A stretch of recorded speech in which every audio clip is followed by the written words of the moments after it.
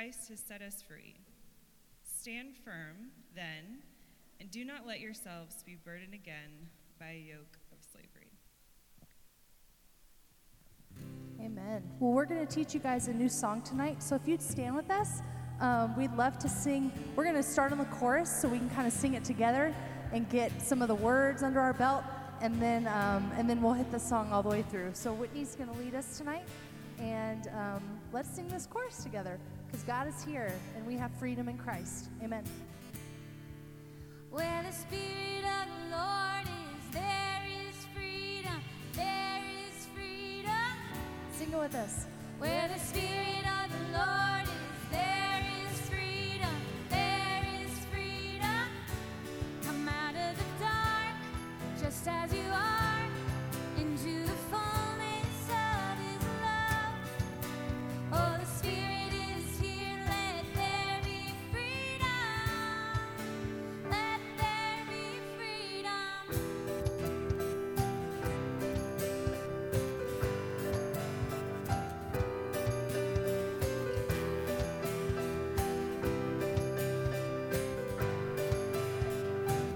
Step out of the shadows, step out of the grave, break into the wilds, and don't be afraid. Run into wide open spaces, graces waiting for you. Dance like the weight has been lifted, graces waiting. Here we go. Where the Spirit of the Lord is, there is freedom, there is freedom. Where the Spirit of the Lord is,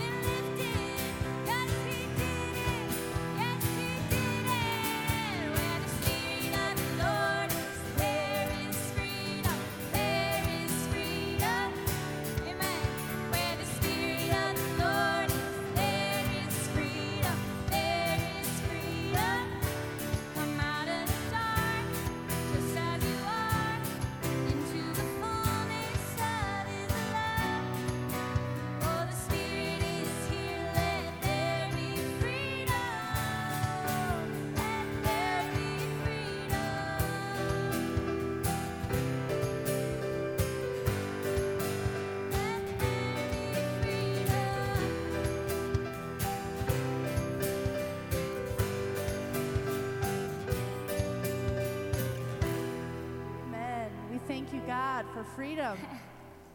We have our freedom in you, Christ. You have died for us and given us salvation of sin, God, salvation from the bondage of slavery and sin and everything evil that holds us back, God. You have given us freedom in your Son.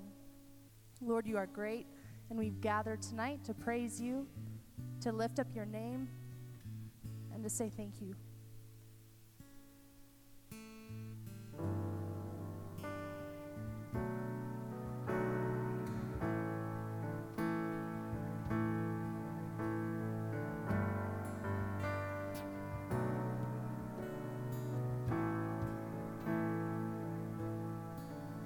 You give life, you are love, you bring light to the darkness, you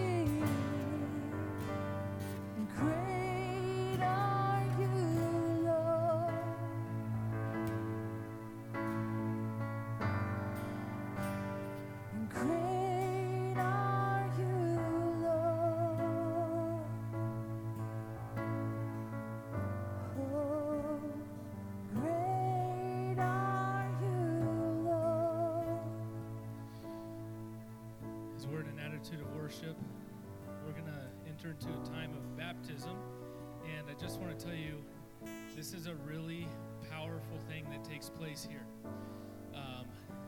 Go ahead and stay standing for a second. You can get seated here when we watch a video that explains what baptism is. But let me just tell you this. My daughter, 6 years old, she walked in and she said, is that the water where you do the trust fall in the water? That's 100% correct. That's great theology. This is the trust fall water. This is the water where people say, I am committing my life, making a public proclamation of a personal decision. I'm committing my life to Jesus. And so we have someone that's going to be baptized, and the person who's baptizing him was baptized in this church, which is the way it should happen. And so you're going to see this take place. You're going to hear from Mike as he baptizes. Then we're going to continue in worship. Let me just say this. If you're here and you say, I want a public declaration of my faith, maybe you've never been baptized before, or you've rededicated your life to Jesus to follow him, and you're like, I haven't made that commitment, the baptism waters are open. So the baptism waters are open mean after James gets baptized, you can come in and I'll baptize you. And you go, but what about my clothes? You'll just be dripping wet. And that there's no better way to worship God than dripping wet straight out of a baptism tank. So be seated. Let's watch this video, and then we're going to do a baptism and continue to worship.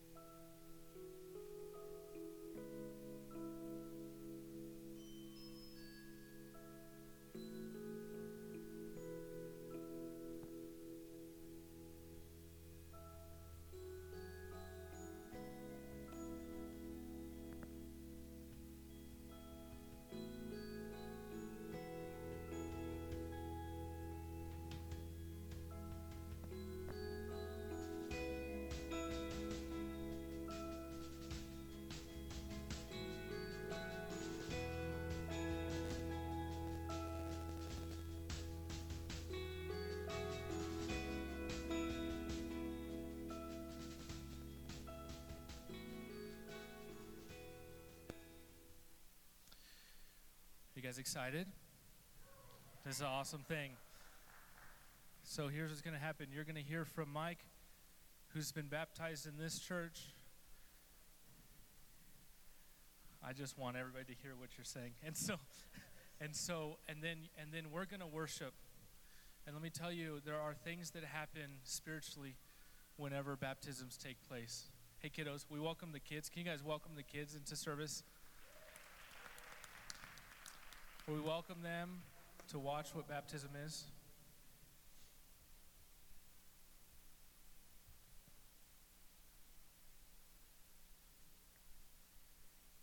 Anything you want to say about? Well, I don't want to keep them on, but I'm good.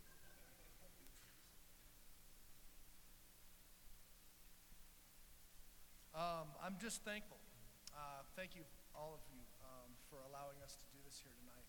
Brother James and I have been walking together through a lot of darkness in James' life. And God uses us as his vessels for his light.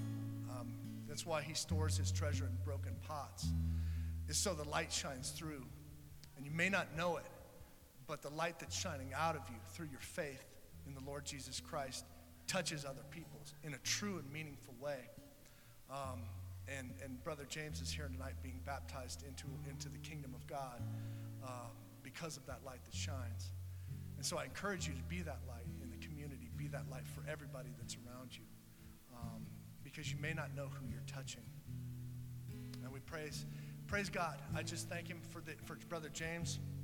I thank him for allowing me to be a part of his journey, culminating in his baptism tonight and his further walk with the Lord Jesus. I give praise to him. Glory to God. In Jesus' name, amen. James, I baptize you in the name of Jesus Christ, the Father and the Son. Do you accept the blood that he poured out for you on Calvary as your redeeming grace? I do. Be baptized, brother. Praise God.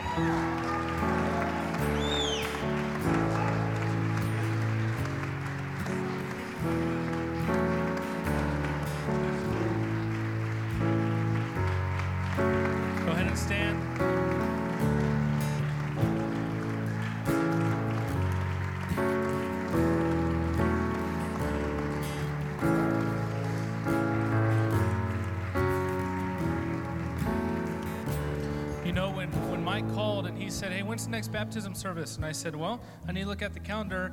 Why? And he said, I have someone that wants to get baptized. I said, next Sunday.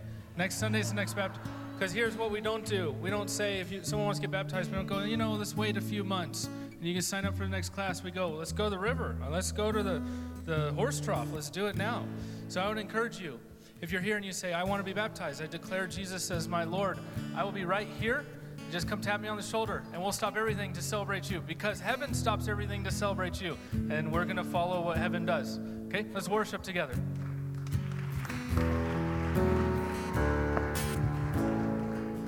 Let the King of my heart be the mountain where I run, the fountain I drink from. Oh, he is my song. Let the King of my heart be the shadow where I hide, the ransom for my life. Oh, he is my song. You are good. Oh, you are good, good. Oh, you are good. You're good. Oh, yes, you are good. You're good. Oh, let the King of my heart be the wind inside my sail, the anchor in the waves. Oh, he is my song. Let the King of my heart be the fire inside my veins, the echo of my days. Oh, he is my song. You are good. You're good. Oh, you are good. So good. Oh, you are good. You're good. Oh, you are good. You're good. Oh,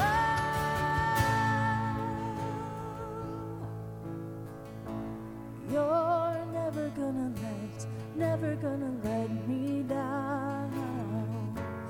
You're never gonna let me down. No, no, you're never gonna let me down.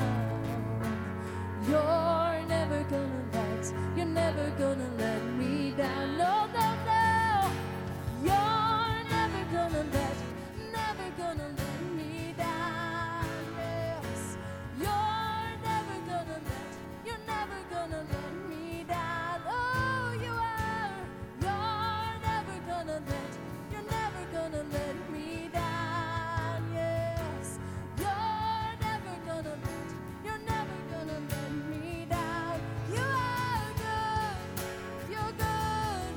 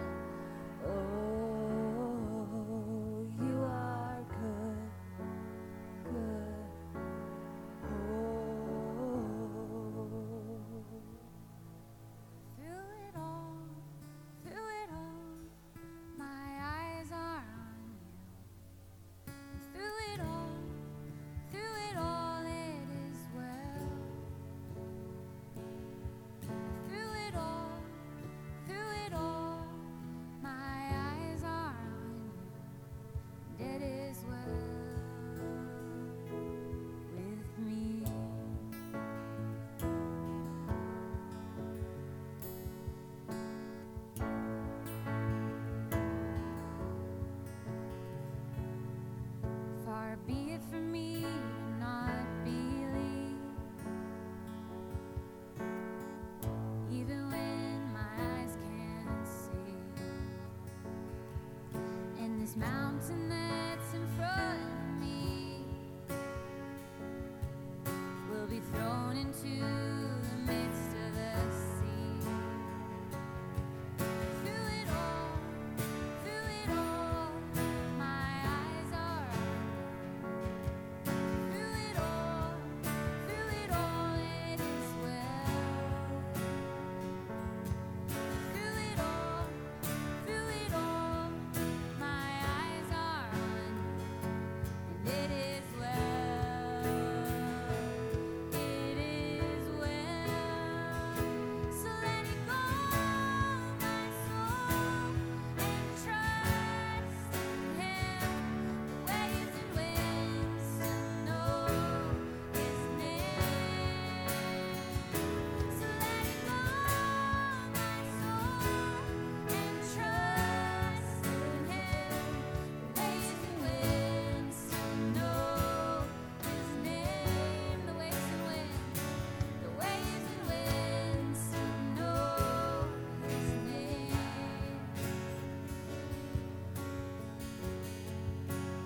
It is well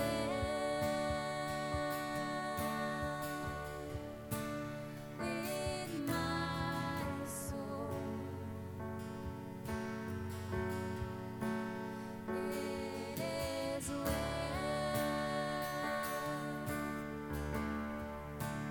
with my soul. It is well with my soul. It is well. It is well with my soul. It is well. It is well. It is well with my soul.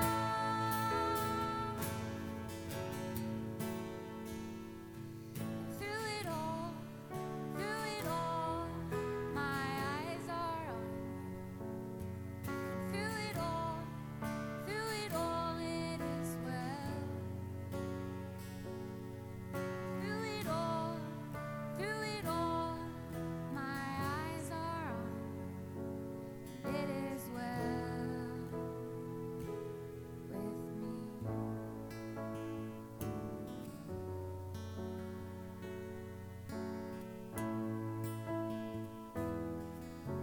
Can you sing it as well one more time with me? It is well with my soul.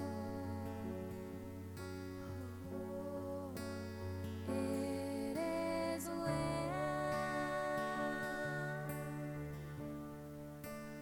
with my soul.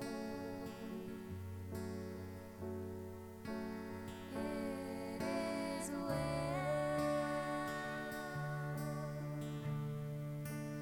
with my soul. It is well. It is well with my soul. It is well. It is well with my soul.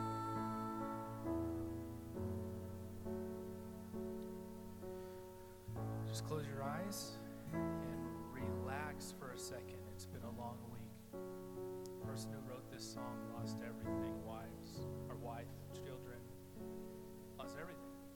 And in the midst of losing it all, being able to say it is well. So if you're here and you're like looking at a hurricane in front of you, you got a situation in front of you that's really, it's gonna overtake you, you be able to say that? It is well with my soul. My soul is anchored in Jesus, not in this world. It is well with my soul. It is well. Father, there's a lot of hurricanes right in front of us, and we don't know how to, do we run through them? Do we lay down? Can't go around them. But we can stand here on January 28th and say, it is well with my soul. Thank you, Lord. We can stand here and we can say, it is well. I can be calm in the presence of the Lord. So help us to do that, I pray. Help us, Father, to be able to concentrate on you tonight. In Jesus' name, amen. You may be seated. 27th, January 27th, not 28th. For those of you who are worried that it's Monday already and you're here at church, 27th. Hey, my name is Preston.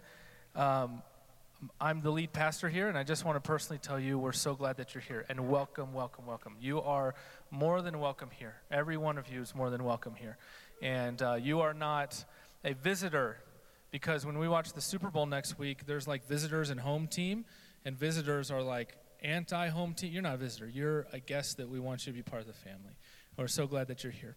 Here's what we're going to do. There's a Connect card right in the seat back in front of you. Do you see that? There's this card, and it actually says these words, Connect card. So if you grab it and you write down what your prayer request is, we would love to be praying with you. And if it's your first time, this is how we get to interact with you, because there's no magic formula out there. No matter how hard we pray, the Lord has not told us what your phone number or email is, but a Connect card will do that. So if you can connect, also you can connect online. If you go discoverdenver.church, then there's a place where you can fill out an online Connect card as well, because so many of you are way past filling anything else out for the rest of your life with a pen, so you can do it on your phone. We're also going to take up offering. So can we have the service team come forward?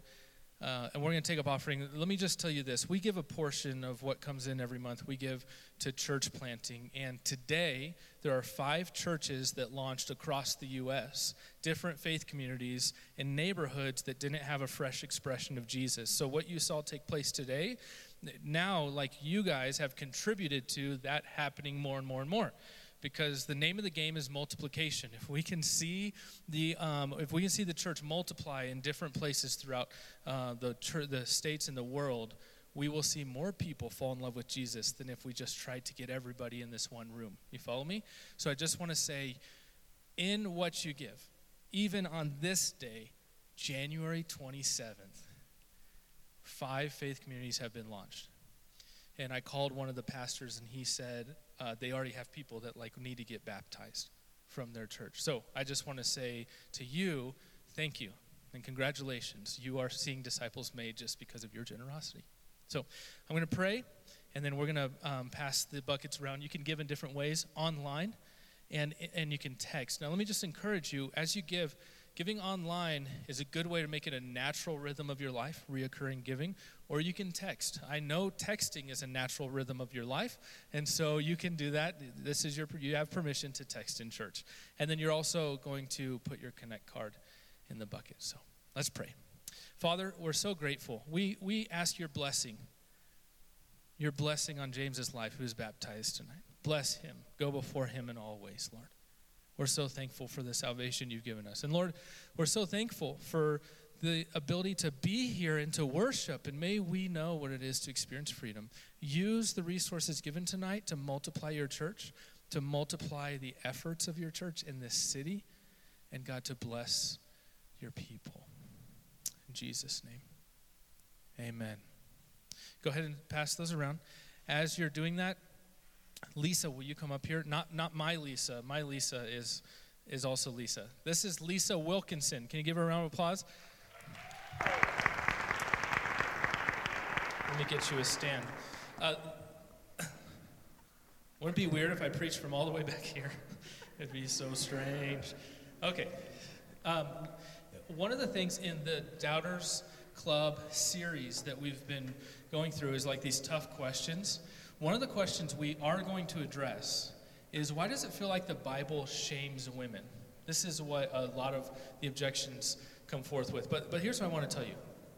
instead of me just coming up here and saying, here's why that's not true and all this stuff, I actually want to empower and say, like, I want a woman to preach tonight, okay? I want you to learn from someone who follows Jesus, who is a woman, who has a calling on her life, all these things, and is a really good friend. So instead of me just saying this to you, I've asked Lisa, will you just speak to them on what God's laid on your heart? So I want you to welcome her. And by the way, what she's talking about tonight will require a response of authenticity. And so if you can start now asking God, what is that response going to be? Then I think that it could be a game changer. So welcome, Lisa. We're so glad that you're here. Thank you.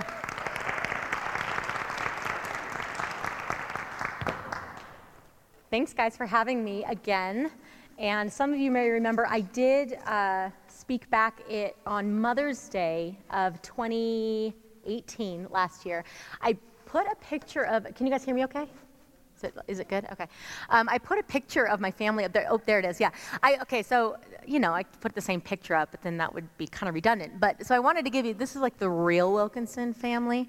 This was us trying to take our Christmas picture. My son in the middle back there holding our dog. His girlfriend was taking the picture, and she was just giggling the whole time because we were just such a crazy crew. But my husband, he's here tonight, Zach, and he's actually preached here a couple times as well.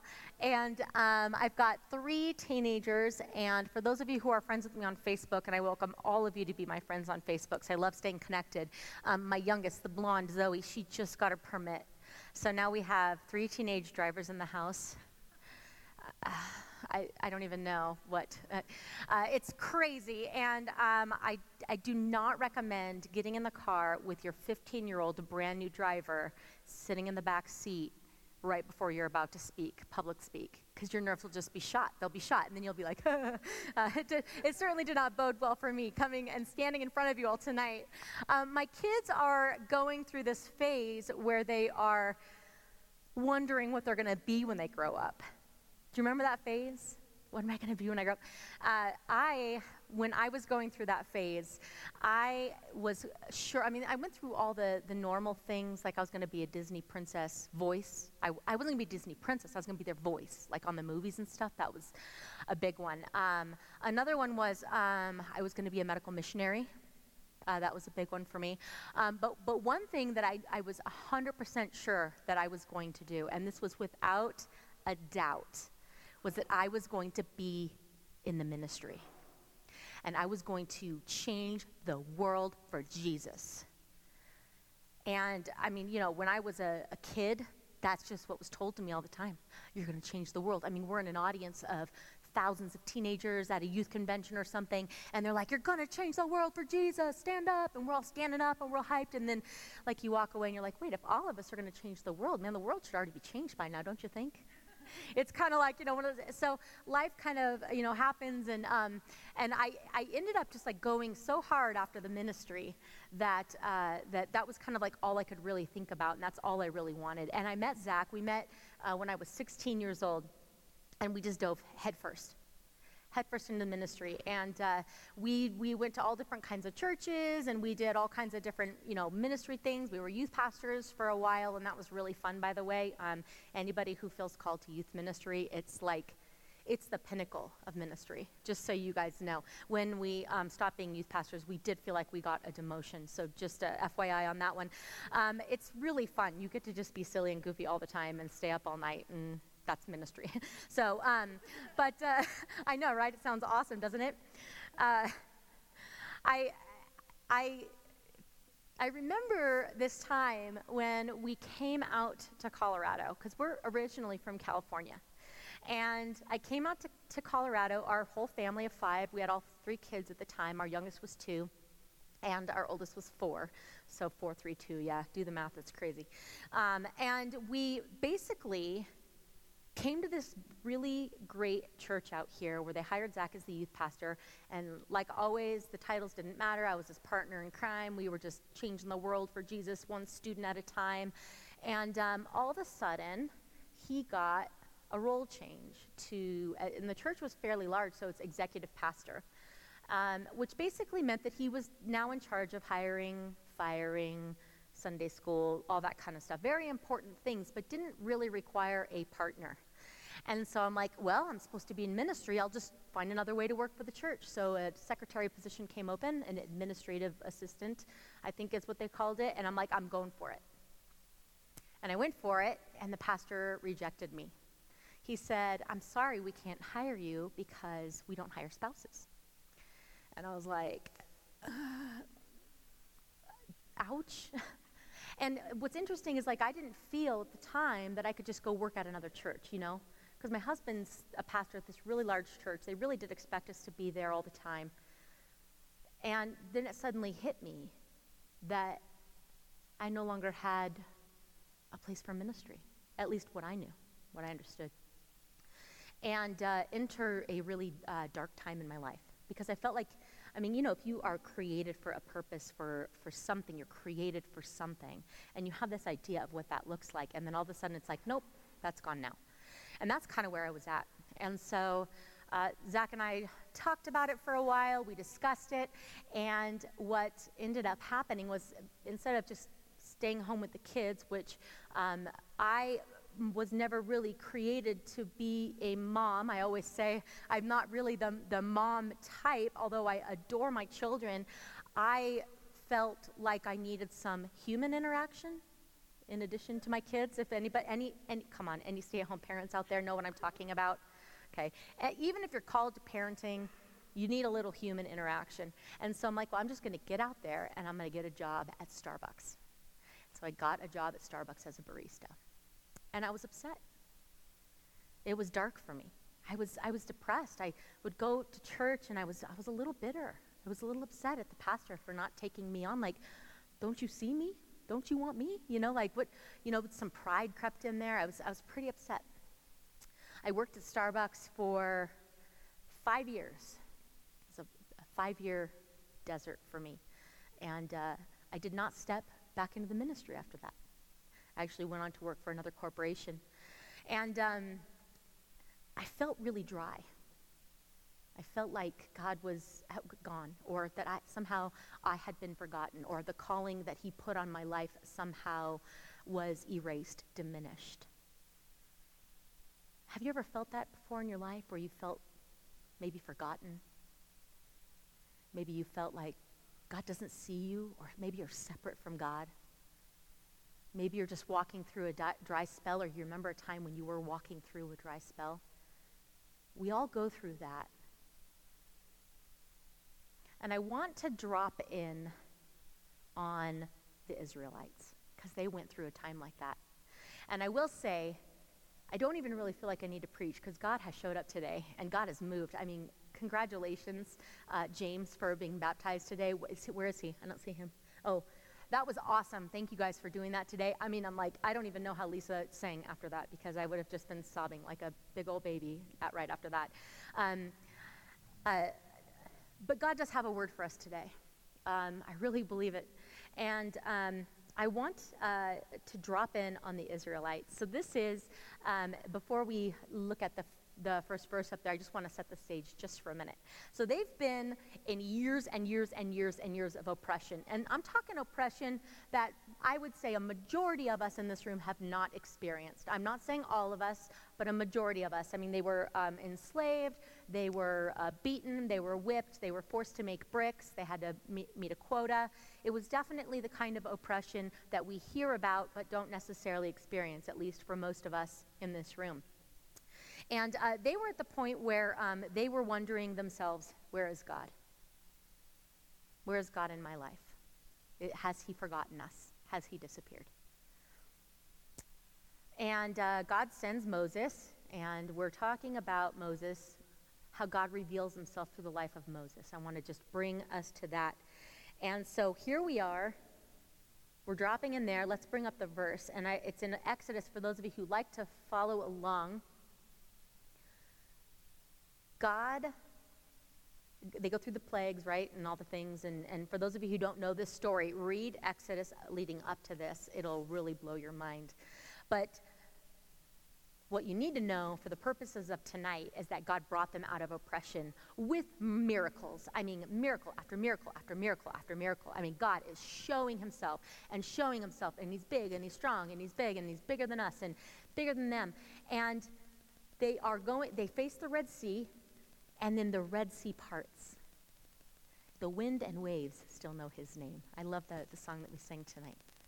Because the Red Sea parts, and they walk across on dry land. And here we are. They were chased by the Egyptians into the sea. Of all the Egyptians who chased the Israelites into the sea, not a single one survived. That is a pretty big God that we serve. Am I right? Yeah, it's a pretty big God. And you guys can give me feedback. I'm okay with that. It's okay, a little feedback. God is a big God. Am I right? Yeah. That's right. Okay. So not a single Egyptian survived. So now they are on the other side of the sea. And on the other side of the sea represents oppression. It represents a civilization that chewed them up, destroyed them, beat them down. And they are now free from that. And what's beautiful is in the next verse it says, in a couple verses later, actually in verse 31, when the people of Israel saw the mighty power that the Lord unleashed against the Egyptians, they were filled with awe before him. They put their faith in the Lord and his servant Moses. So the Israelites go from a place of oppression, they go from a place of wondering, where is God, to all of a sudden, God is here. We believe. They believed. And here they are on the other side of the sea. They were free from the bricks. They were free from the whipping. In fact, they actually got out of the sea and they sang and they danced and they wrote a song and they celebrated with everything in their beings. Again, dance like the weight has been lifted. I mean, I could just imagine them out there just shouting and dancing. I mean, they're totally and completely free, and God has showed himself so huge. And I can just imagine as they're turning, looking at their past, what represented God not being there, what represented them being completely and totally forgotten, and a Red Sea, or the sea that represented miracle after miracle after miracle. And they turn and they face this.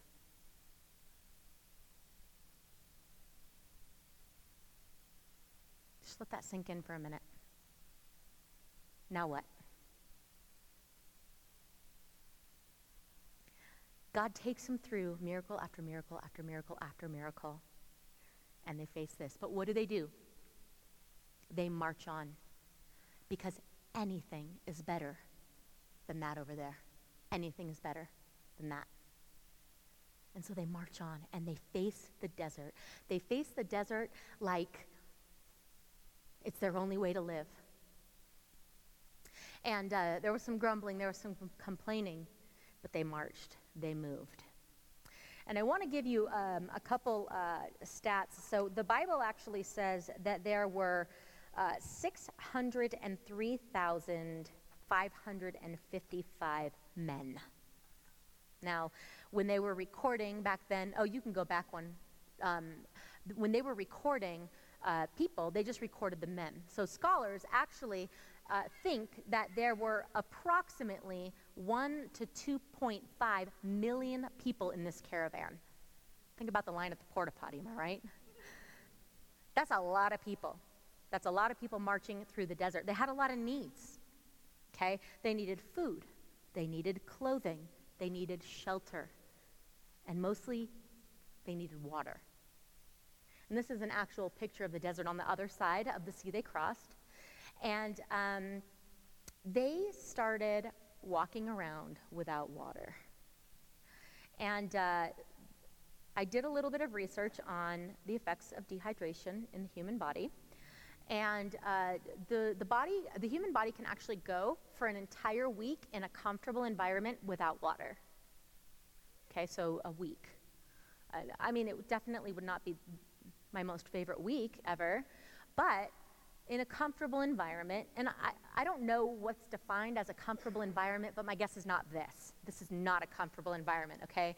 Like, foraging in the desert, and, that's not super comfortable. So the Israelites, we are coming into a spot where they're actually walking around the desert for 3 full days without any water. right as they escape from the sea. They're grumbling. They're saying, let's go back, let's go back. At this point, they're so upset. They want to go back now to oppression, and they want to go back to, at least they fed us. At least they gave us water. Yeah, they beat us, but at least we were living. At least we were alive. And so I wanted to do a little bit of a study on the effects of dehydration. You can put that up now. You can see some things, dry mouth, chapped or dry lips, dry eyes, dry, loose skin with a lack of elasticity, eczema, sunken features. So it sounded like we had a bunch of zombies out in the desert, like, take us back to Egypt. And I mean, these people are upset. They're dizzy. They're tired. They're confused. They're irritable. They're actually losing their appetite at this point. Burning, a sensation in your stomach or ulcers. Feeling of an empty stomach or abdominal pain. Now, I don't know if any of you guys have experienced dehydration at this level. I have experienced a tiny bit of dehydration when I did a race. I was running, and they call it runner's stomach, where apparently you don't have enough like electrolytes, and the water's actually flushing everything out of you, which causes your body to dehydrate. And for me, I couldn't even take on water. Like, I would drink water, and my body would completely reject it. And that was horrible. And that was tiny bit of dehydration. That wasn't like 3 days without water. Okay, that was like a half a day, just no electrolytes. So this, I don't even know what this is like. I can't even fathom it. And that's why I had to look it up, because it just seems crazy. And so they're grumbling, and they're upset, and they're complaining, which is interesting because they literally just came from miracle after miracle after miracle, and they've already forgotten. They've already forgotten what God has done for them. They want to go back. They want the oppression. And as they're walking, as they're marching, it's almost like it was just in time. They come upon this. So this is actually a picture of, on the next slide, this is called the Oasis of Mara. I had to look it up to find it. And this is an oasis that they came upon. Now, imagine if you were experiencing the symptoms that you had already been experiencing and you see this. You're probably wondering, is it a mirage? Am I actually seeing this? Is this for real? And so just 1 to 2.5 million people bum rushing this water, right? And so here's what happens. Let's take a look. Let's read the next scripture. When they came to the oasis of Mara, the water was too bitter to drink. Wah, wah. I mean, how bad does it have to be to have gone for water without 3 days and it still be too bitter? That's pretty bad. I mean, you've never drank like lemon water? Anybody done the fad where you put like lemon juice and apple cider vinegar and cayenne pepper in your water in the morning? You drink it like a little warm. It's supposed to make you like skinny. Anybody? Am I the only one? Okay. Guess I'm the only weirdo in the house. Okay. So, I mean, that's some bitter water, but I would drink that, you know? I'm just saying, like, if I'm experiencing dehydration, I'm drinking whatever water you put in front of me. I don't care at this point. But this water was too bitter to drink, which is pretty intense. So what do? Surely they remember the miracles of God. Surely they can trust and believe that God will take care of them, that maybe he even he brought them to this, and he's going to find a way. But instead, this is what they do. In the very next verse, the people complained. They complained, and they turned to Moses. What are we going to drink? They demanded. They're demanding. They're probably like stomping like 2-year-olds, like, what are we going to drink? I need water. It's really bad, guys. It's gotten really, really bad. You've got 1 to 2.5 million people demanding of you, what can we drink? I mean, I wonder, what were they thinking? They must have thought, God has forgotten us. Here they are in the desert, and the only water here they can't even drink. Does God even know I'm here? Has God brought us out here to die? But here's the thing. God had a plan. And so in the very next verse, it says, the Lord showed Moses a piece of wood. Moses threw it in the water, and this made the water good to drink. Now that's a miracle, right? I mean, when I throw wood in water, it doesn't make it good to drink. It's just, that's not the way it works. I do live in Denver, and I do deal with lead in my water, so I have a purification system on my fridge, and when my daughter brings me a glass of water from the sink, I'm like, I can tell. That came from the sinks. It's all cloudy. I need that filtrated water, girl. I'm not going to die young. But she didn't throw a piece of wood in it to make it clean. No. I wonder, could God have made that water fresh before they got there? Yeah. He totally could have. Could he have brought them water way before it got to the point where they were desperate? Absolutely. Absolutely, God could have done that. Instead, he had to test them. He had to test and see, are you willing to obey? And Moses obeyed, and he threw the wood into the water. And then the people were able to drink. But he had to test to see if he was willing to obey, and then God was able to demonstrate his faithfulness. Because you see, God is faithful even in the desert. God is faithful even when we don't see him. God is faithful even when you're so dry you can't even drink. God is there. God is faithful.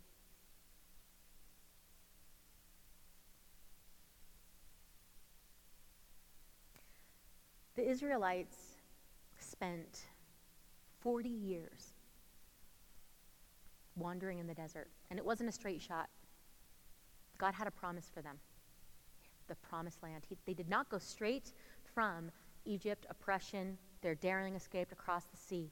They did not go straight from there to the promised land. They wandered in circles in the desert for 40 years because they had to continue to learn this lesson.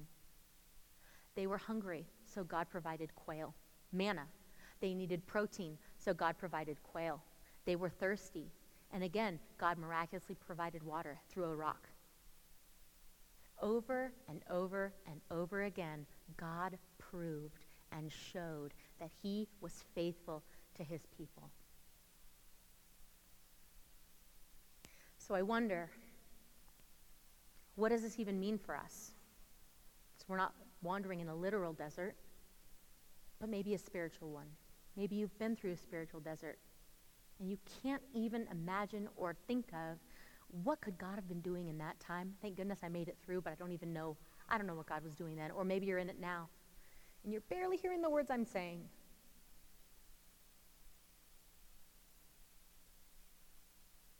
God has us go through these times, sometimes so that we can learn to rely on him, so that we can learn and know that he is the one who has us. He can perform great miracles in our lives, and he is there. He's watching you. He's walking with you. He's even carrying you sometimes. He's just asking us to be obedient.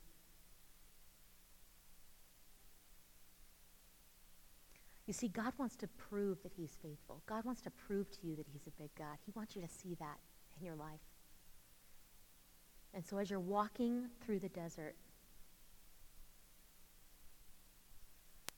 I want to challenge you.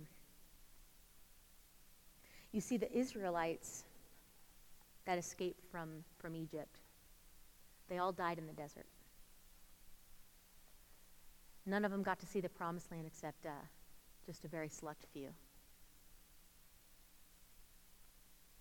And I wonder if that could have been different for them.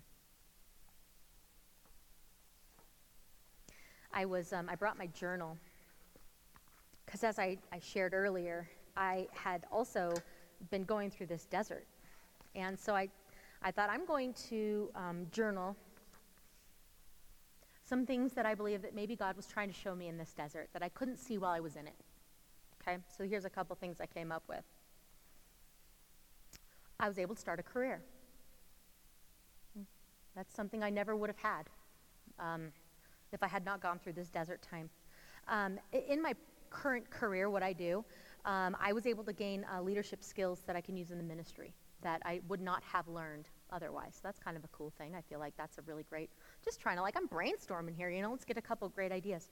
On my lunch break at Starbucks, I learned how to run. I decided to become a runner, and I lost 30 pounds.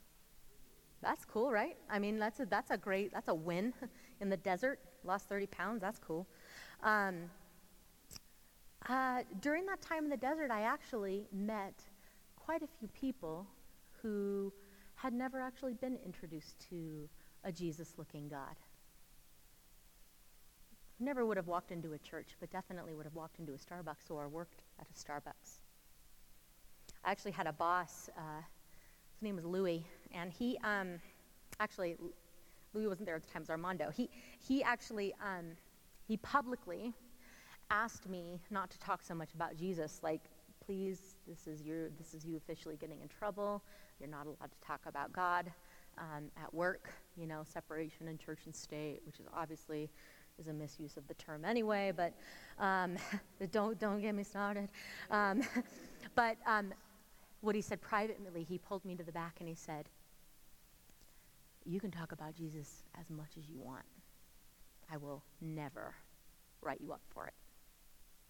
And so suddenly I had this underground missionary, preaching to, I'm not really overtly preaching, but we actually had two of my friends, my new friends at Starbucks, got saved during that time. One of them became a missionary to the Philippines. What? And this is supposedly my time not in ministry. God was doing some things in my desert that I couldn't even see. I couldn't even I'm not in the ministry. I was so in the ministry. I was so entrenched in the work of God, I couldn't even tell that I was doing it. And because I had this outside source of income now, our family was actually able to go up and plant a church up in Boulder County, which we wouldn't have been able to take that step of faith if I was an admin at a church. So God had some bigger plans for me than I ever could have dreamed. I fought kicking and screaming all the way. I was bitter. I was angry. But God was doing something huge. I really had to latch on to that. I really had to believe in that. You see, the Israelites remind us to look at the big picture. And they reminded me for sure. God had some bigger plans in my life, and he had a big plan for the Israelites. So here's what I want you to do tonight.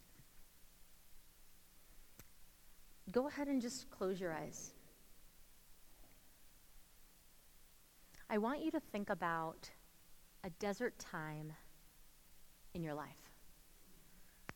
Maybe it's now. Put yourself there. Think about how you feel. Think about the things that are happening, the things that aren't happening, the things you wish would happen. Maybe it's in the past and you're trying to make sense of it all. Put yourself in that spot.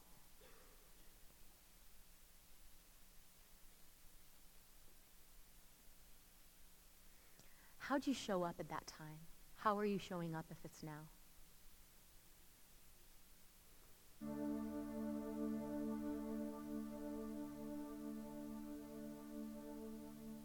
Now what I want you to do is imagine with me what kind of person you could be in that desert if you believed and trusted that God is faithful and he has a plan and he's working it out in you right now.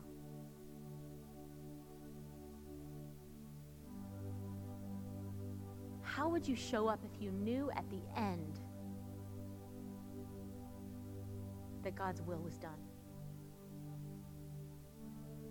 What would be different?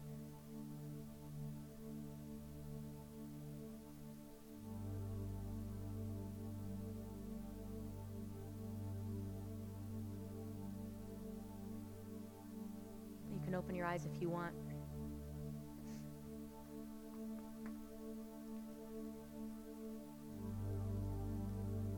I know God is speaking to some people in here tonight.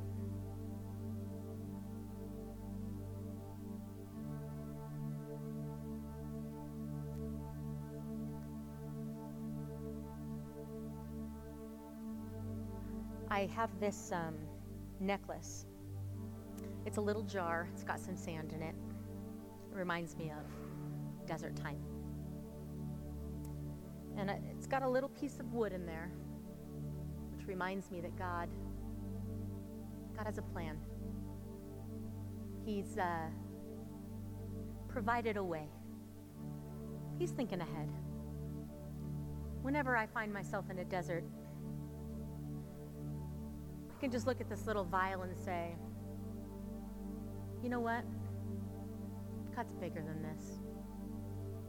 God knows what he's doing. And I can stand up and I can walk knowing that God is faithful. If he were to whisper to you now, he would say, I am faithful. And so tonight, for our time of prayer, we're going to give you an opportunity to pray. And people go to the sides and pray. What I'd like for everyone to do, if you're able, and if not, find a buddy who can do this for you. But in the front here, I have some vials for each of you. And I have a little jar that has some sand in it and a piece of wood to help you remember that God's there with you in that desert. He's not going to leave you. He's there. I've got one for each of you, so come down to the front. I want everyone to take one. Even if you're feeling right now, I don't want that. That might mean you're in a desert. But God is there for you. And he's faithful. And then when you go to pray, if you decide that you want to go to the sides and pray, I want you to share with the person you're praying with maybe what you're going through, and ask them to help you see God in this desert time in your life. Help them see the pieces of wood that God is using miraculously in your life, that God would open your eyes to see that. So go ahead and stand up, and you guys can come down here, and we're going to go ahead and do another song right now.